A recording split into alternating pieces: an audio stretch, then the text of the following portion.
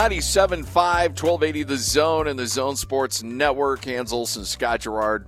Live here at Tim Daly Nissan in Murray, 4528 South State Street. We got some jazz gear available for you. Come by and grab some stuff. Even have a candle warmer I'll give you as well. That's from one of our sister stations. Yes. Stop it. All right. Joining us now, he's the play-by-play voice of the Utah Jazz, David Locke, kind enough to join us. David, how are you? Hey, David. What are all your sister stations now? Oh, we got a bunch of them. Don't put you me got on adopted. It's like you got adopted into a big family. We did, but we're actually, unlike a lot of adopted kids, we get treated really well. So it's so far it's been that really was good. a statement I think you're going to regret. Yeah, well, I'm just saying, we're not the unfortunate stepkid that gets kind of swept away. Retract that comment now. I understand what you were trying to say, but just retract it now before your mentions light up. Sorry. We'll just take it for what it meant. That statement we won't, because we like Scotty. That statement did not come out the way that I thought, and does not represent that or any other opinions of Bonneville Communications. There you go. My bad. That was a good fix. Yeah. That was a good fix, and erase Lloyd Cole's tapes in the back. And Lloyd doesn't erase anything. Yeah. That'll be played 3 more times before the end of the show today. Yeah, I hope not. Holiday's good? Everything treating you well? Everything's good. My boy went back to college and training today, so that's sad. But it was certainly fun to have him home for a few days. I saw the video of that kid just barreling down the mountain. Oh, my God. Have fun trying to keep up with that. Well, Lloyd just asked me if I was skiing today, and it's probably great today, and I'm not, because I've skied with him 3 of the last 4 days, and I'm 51. And I woke up today and was like, oh, I actually can't go today. I think I could maybe now, because it's given me a few more hours. But when I woke up this morning, I was like, oh my gosh. David, I locked up with my 14-year-old. He's wrestling now, and I locked up with my 14-year-old, and I was like, we're not going to be doing this much anymore. This isn't going to happen a lot past this date. There's the moment in time, right? David. That's when you get your pops. You head out to the hill, and you're like, hey, we still got it. Well, the thing I would say, I'll give my son credit. He's super nice about this. So I think he might just, and my daughter too, actually. But they're particularly my son. He's so good. I don't think he's actually using any energy. He's just barreling down, in amazing control using gravity, and he's fine. And so he never stops because he's not ever tired. And I'm on my telemark skis, which is a lunge turn every single time. My heels aren't attached, and I'm doing this and I'm exhausted and needing to stop. And he waits for me, which is really sweet. I appreciate that because it's a long wait.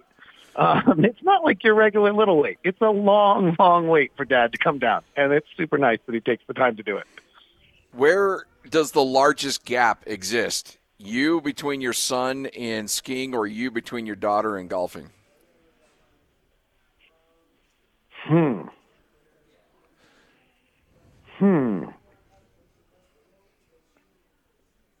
That's a really interesting question. I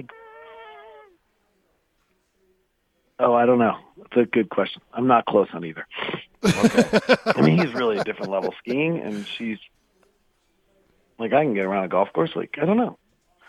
I'm a much better skier than I am a golfer, though. So my first answer was, I don't know. I'm a way better skier than, I'm a 3 or 4 handicap skier, and I'm a 12 handicap golfer. David, how impressed should Jazz fans be with the win on the road against San Antonio last night without Donovan Mitchell? I just liked it because they won with defense. And I felt like I'd been critical of them maybe a week or two ago and saying that I think even with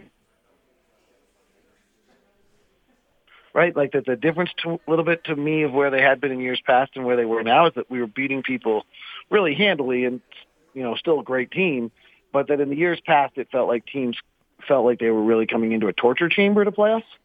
And it hadn't felt that way to me this year, that when you were playing the Jazz, you were going to get beat and you might not be able to overwhelm them and their offense and they got too many weapons and you get beat, but it didn't feel like it was quite going to the dentist the way it had maybe I felt at times in the last 2 years. And, maybe that I also could have been just fabricating that in my head. Let's be perfectly clear.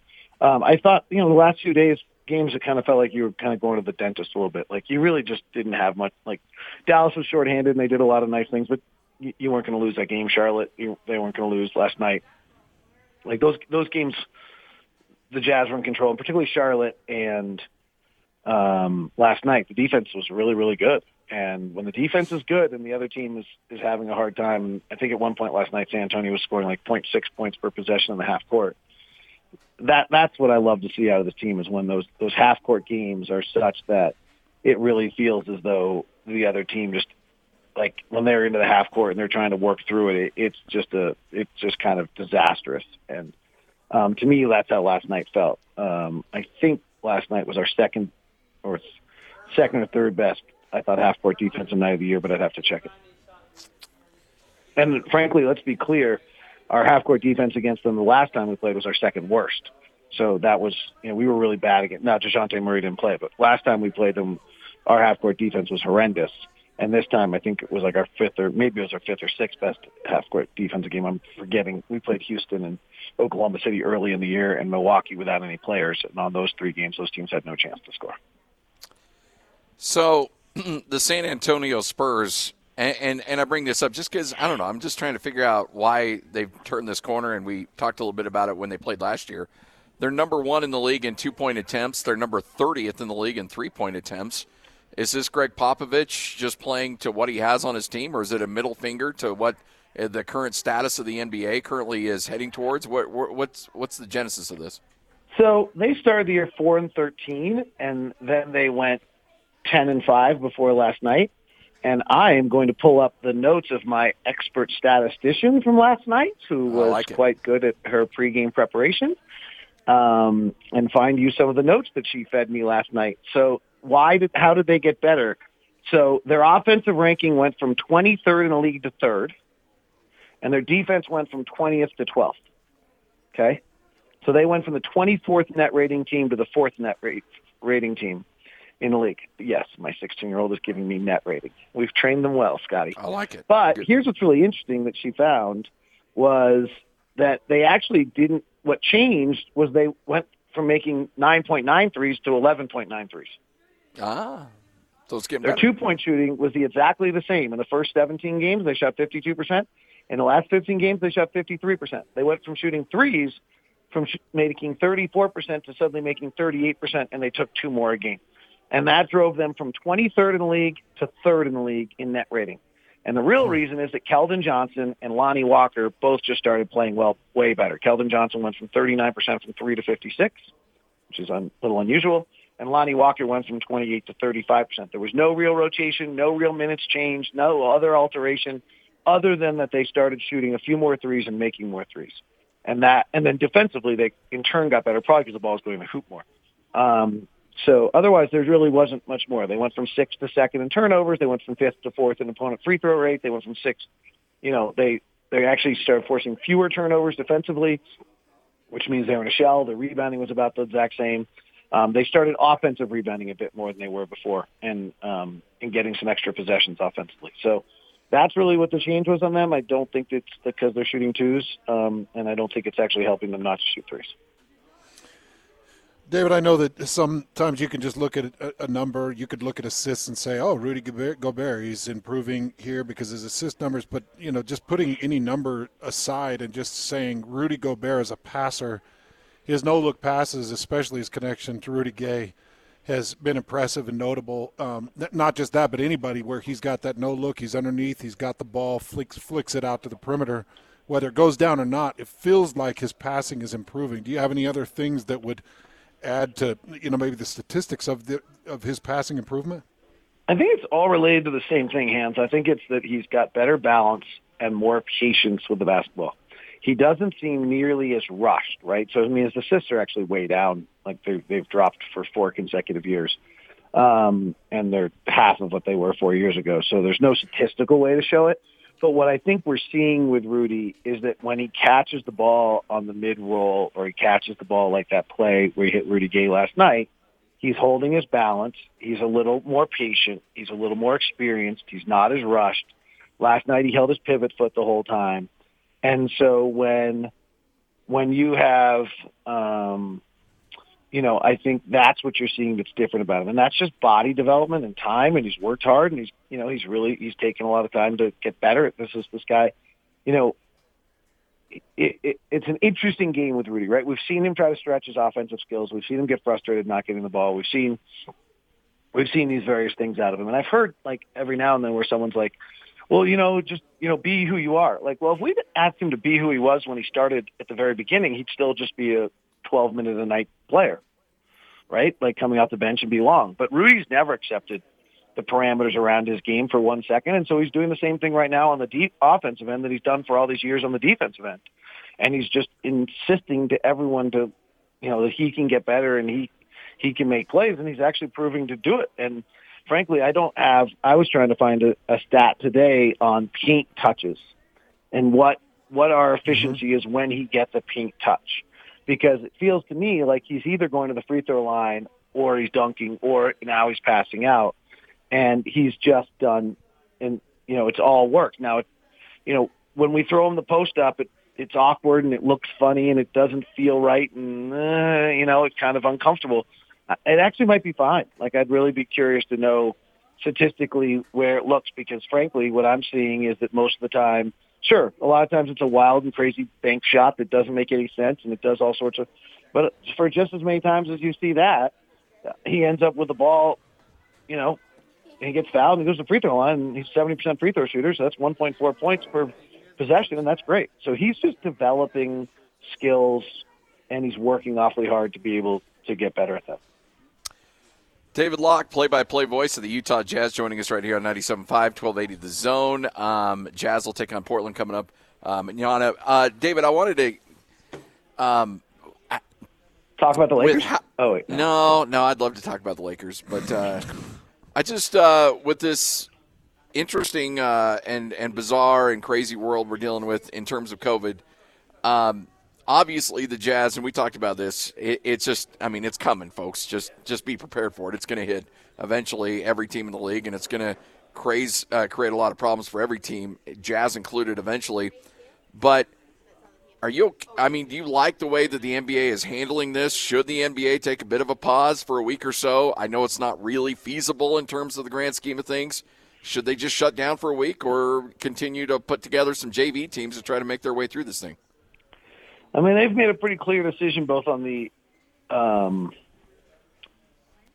the player standpoint, and I actually think from an officiating standpoint, that they're just playing through this, right? And that's what we're going to do, and hopefully it won't last. Hopefully the 45-day window is accurate, and that we can just play through it, and that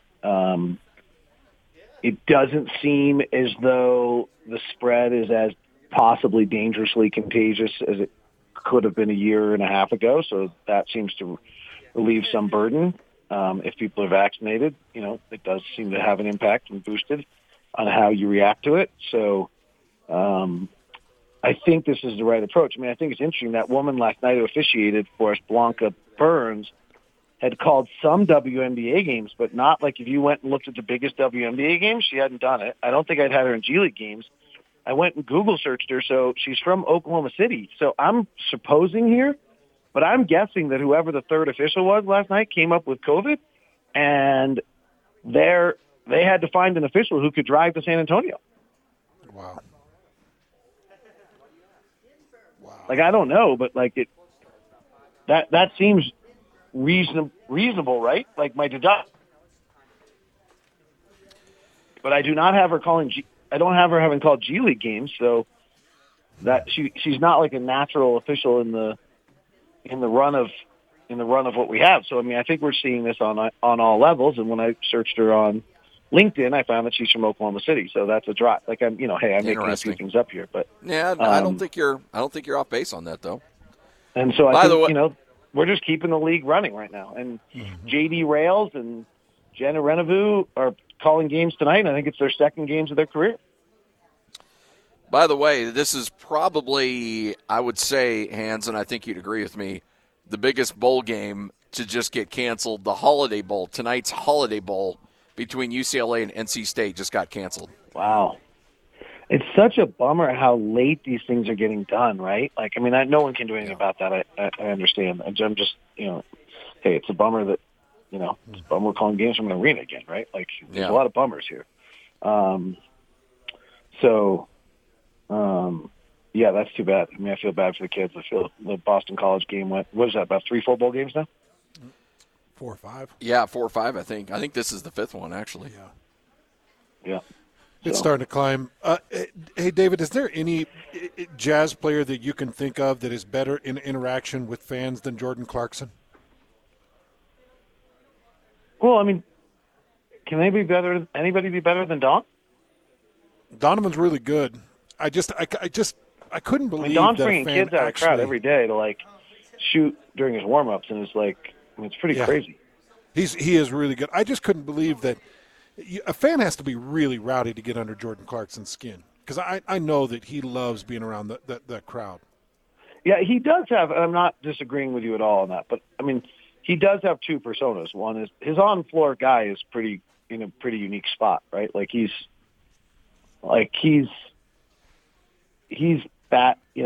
clicking at a high level.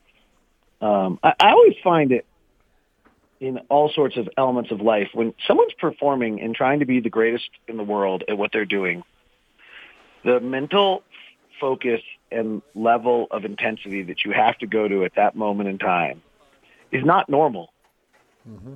And so then to ask someone to respond normally to things is so weird to me. That's true. Like, I don't understand that in any way, shape, or form. It's kind of the new age. A lot of this is some of the new age stuff, but I just don't get that. Like, if you're asking someone to be the best in the world, which means takes them a level of focus that's non-natural and moves them into an intensity level and focus level that's beyond, like, where you're not doing a marketing presentation at this point, and then expect them to act normally to that, I don't get it. Like, that's actually an unnormal ask. So for Jordan to be in game mode at that level, it's the same way like Richard Sherman's interview with Aaron Andrews. Like, I just have never understood why people thought that was like, what did you think you were going to get? Like, when we're doing on-floor walk-off field interviews with athletes who have just put everything on the line for, like, at that level, like, what do you think you're going to get? Like, it's the same thing with, like, anything. Like, someone's just in a high-intensity moment, and they're going to walk right out, and you're going to get normal. Come on. Like, we're not actually doing the interview at that moment for normal reaction, so don't ask for it. There's a reason they call it a cooling down period. Right. That's not just hey, let's go hit the showers real quick. It's an emotional standpoint as well. I mean, if we talk to a doctor right after they do brain surgery, I'm sure they'd be a little weird. Yeah. David Locke joining us right here on 97.5, 1280 The Zone and the Zone Sports Network. David, by the way, that's the fifth bowl game canceled, seventh impacted. And apparently, Hans, you'll like this, the entire Bruins defensive line room got COVID. They were going to move some linebackers up to play D-line, and they had two healthy D-linemen. They were going to convert some linebackers to D-line, and then the other two tested positive. So there you go. That's a big bowl game. That's the big one, right? That's a big one right there. That's a big one. And what happens here? Like, do we get the big four off? Do you think?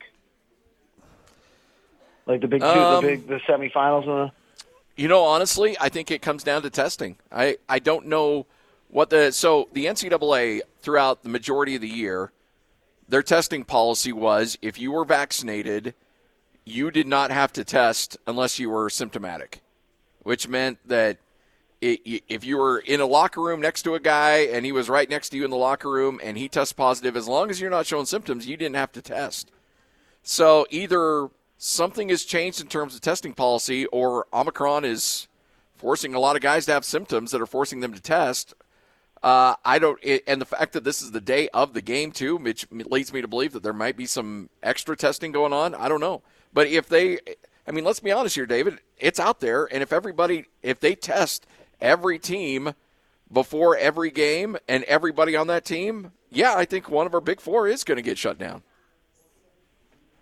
Yeah, it's interesting, right? Like, I mean, that's what's happening in the NBA is that once somebody has exposure, then the testing starts, and then, we click in, right? Andy Larson had an interesting point that if you're boosted, then there's not testing going on. I don't know what the Jazz boosted status is, but if there's players on the Jazz that aren't boosted, they're going to start getting tested more often, which then creates more chance that someone gets positive, then creates the testing. Yeah. Well, you saw the way they work in the college football playoffs, David. So if you have one team that can't participate, then that is a disqualification and a forfeiture. And the one advances. If you have two, then the two that are playing in the other bowl are going to be playing for the championship. If you have three, then that one that is eligible to play is going to be anointed as the national champion. There's something like appropriate to something that screwy, considering the last 19 months. Well, David, it almost seems like that's how we should crown it. Like, just a cap. Like, let's crown a champion that way, call good, and move on with life, right? Like, okay. Yeah. So. All right, David, appreciate your time as always. We could talk more, but I've already got myself into trouble. You might get yourself into trouble, so maybe we should just I did nothing in this show. Don't put me I know, I'm just saying, like, you and I talk long enough, eventually something's going to happen. That's all. Yeah, today it took 30 seconds. I know. That good work. Yeah, that might have been unfortunate. It was less than 30, David. Like 12. It wasn't. And let's be perfectly honest. Usually it's you, Scott Gerard. Let's not kid ourselves. Nobody else. You winking at hands. I know how this works. I'm not in the room, but I know how it works. Winking at hands. Maybe even clicking off your mics, giving a little point. Like, yeah, watch this. I'm going to rev Locke up and get him in trouble with this. I know how it works. Then I fall for it. Today, I just made a simple comment, and you all by yourself. Never happened. I don't know what you're talking about. I would never. Wasn't it Mike McCarthy that went on the basketball court? Chided the officials. Here's the question. I don't think it was even his kid. It was like his stepkid. Which, it's Lloyd, you don't need to play that. Stop it. We've had some troubles with this in the past, David. What would that trouble be? All right, here's the cut. Here, play it, Lloyd. Wasn't it Mike McCarthy that went on the basketball court? Yeah. Chided the officials? I don't think it was even his kid. It was like his stepkid. Which, it's his kid. David, we've had some trouble with this in the past. You shouldn't have played that. Well, I know Lloyd plays it like all the time. I'm like, Lloyd, we're going to get our guy in trouble over here. All right. Enough of this. David, appreciate your time. Scotty? Yeah? You don't need enemies. I know. Your friends are questionable. I know, right? That's David Locke, play-by-play voice of the Utah Jazz, right here on 97.5, 1280 The Zone, and the Zone Sports Network.